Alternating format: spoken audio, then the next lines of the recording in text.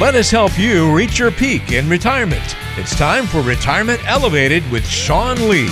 You're listening to another edition of the Retirement Elevated podcast with Sean Lee. As always, we're here to talk about investing, finance, and retirement.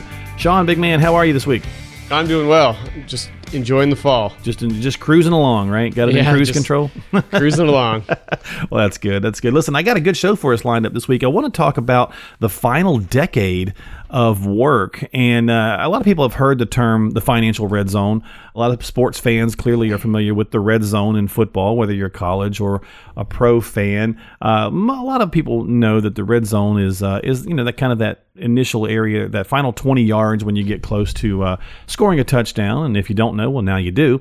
And the financial red zone is sort of similar. It's the 10-year period leading up to retirement and the 10 years after retirement.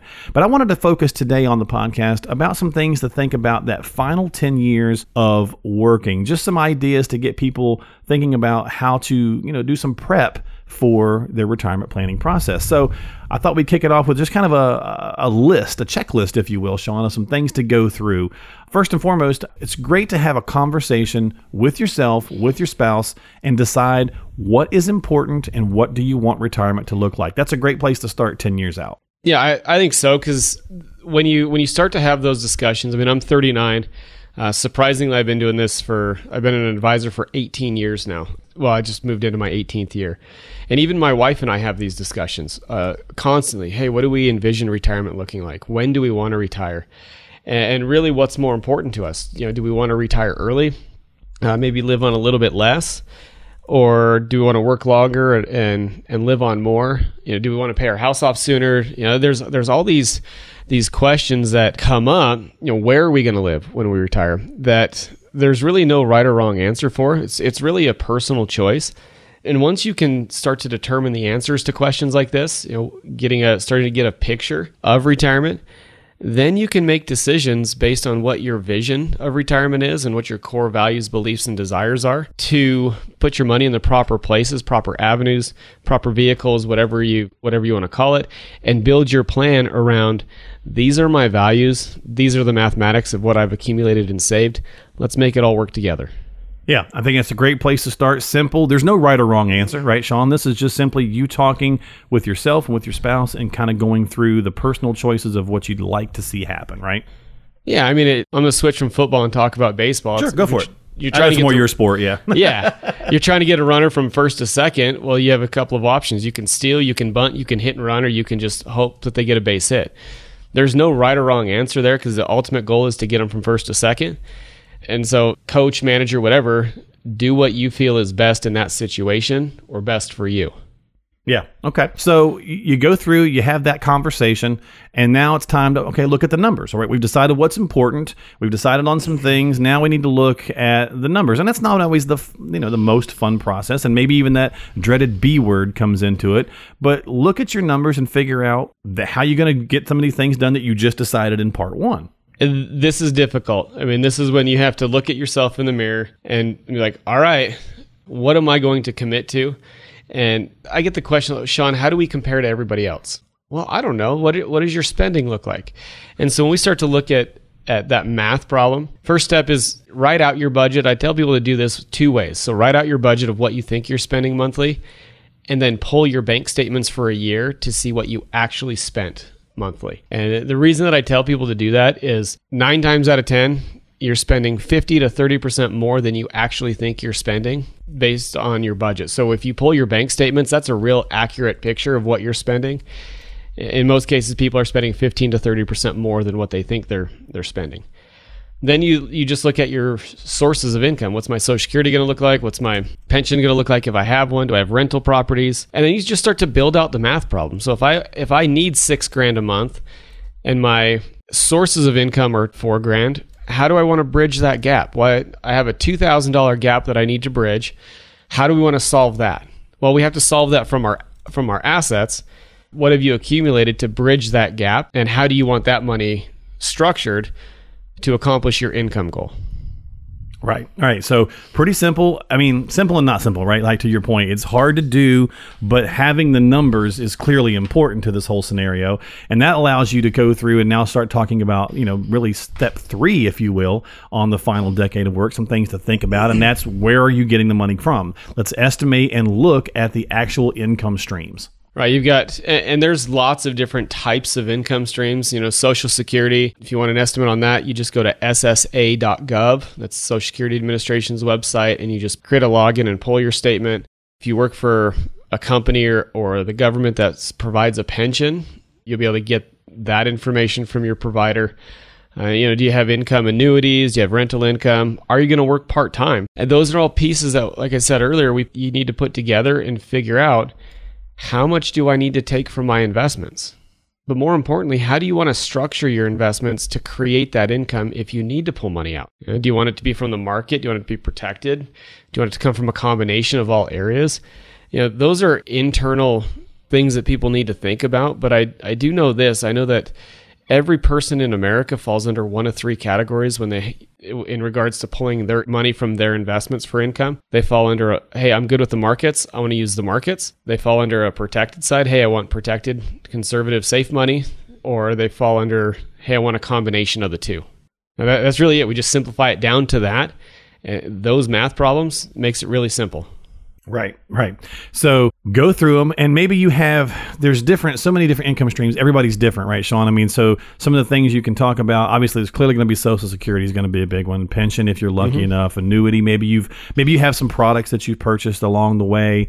But for some people also, sometimes it's like, do you want to do something in retirement, like part-time work? Are you going to do any consulting? Or maybe you've always wanted to start that craft business or woodworking business or whatever, right? You have to have these conversations, and that 10-year window is a great time to be going through all of this with your advisor. Right. That's the best time to do it.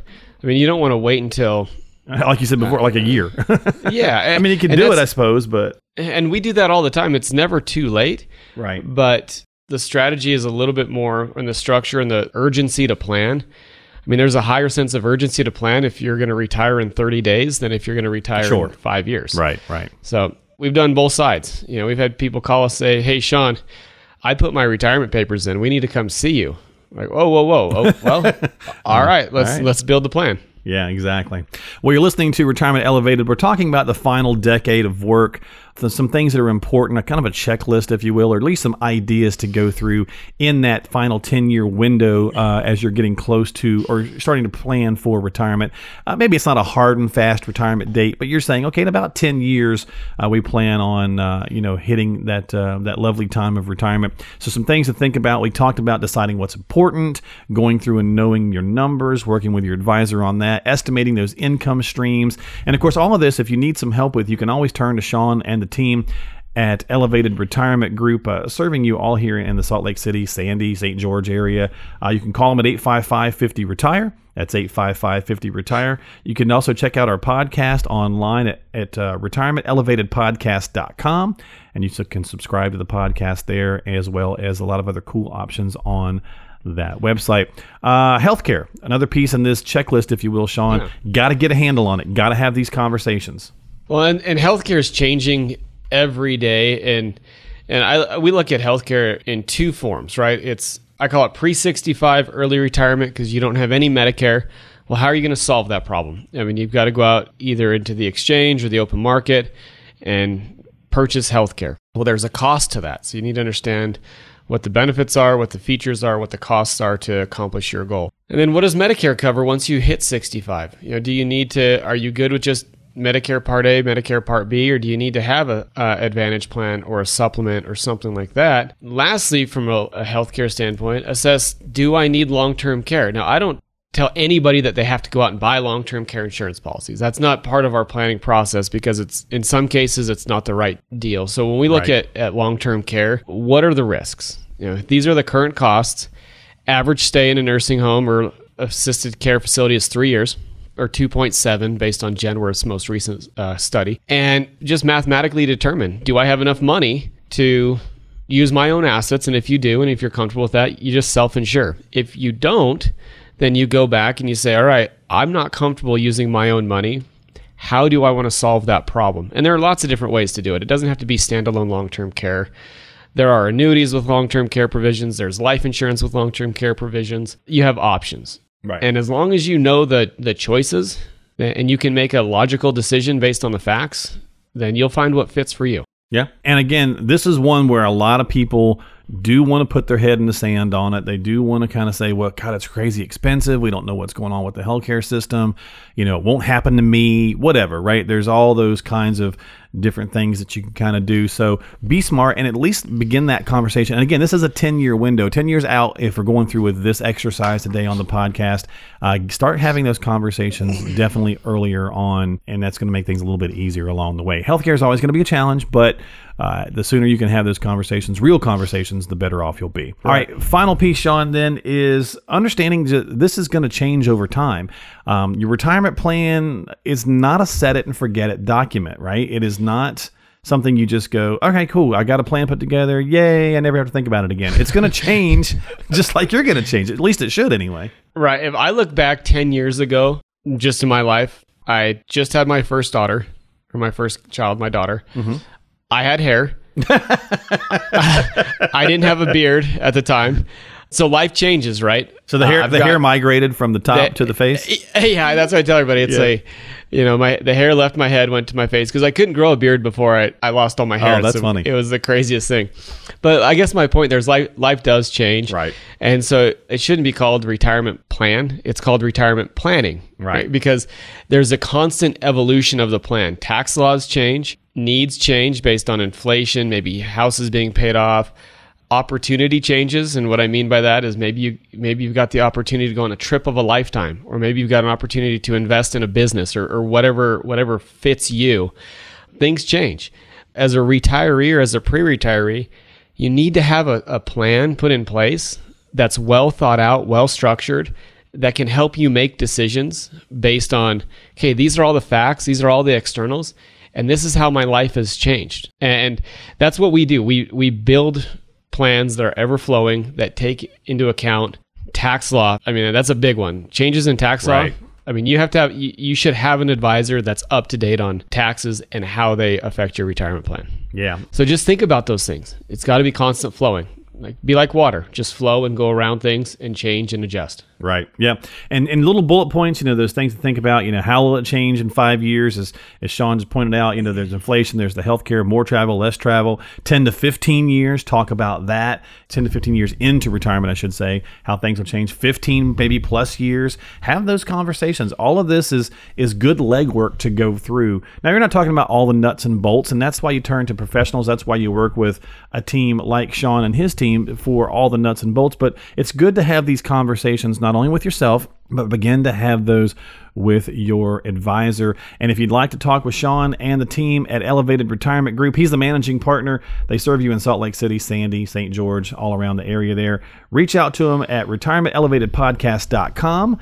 You can check out the website. Very cool website. A lot of good things on there for you to check out. And you can also subscribe to this podcast, whether it's on Apple or Google or whatever platform of choice. Get current episodes, past episodes, re-listen to an episode, share it. We've got a couple of links there to make it easy for you to share with others who may benefit from it. And as always, you can call them before you take any action, before you make any decisions. Have a conversation with your own advisor. And if you don't have one, call Sean and the team. Get on the calendar, come in and talk with them. 855-50-RETIRE. That's 855-50-RETIRE. Well, Sean, once again, thanks for being on Retirement Elevated and coming through this little 10-year window with me. Yeah, buddy. It was awesome. Thank you. Absolutely. Anytime. We'll do it again here next time right on the podcast. This has been Retirement Elevated with Sean Lee. We'll catch you next time.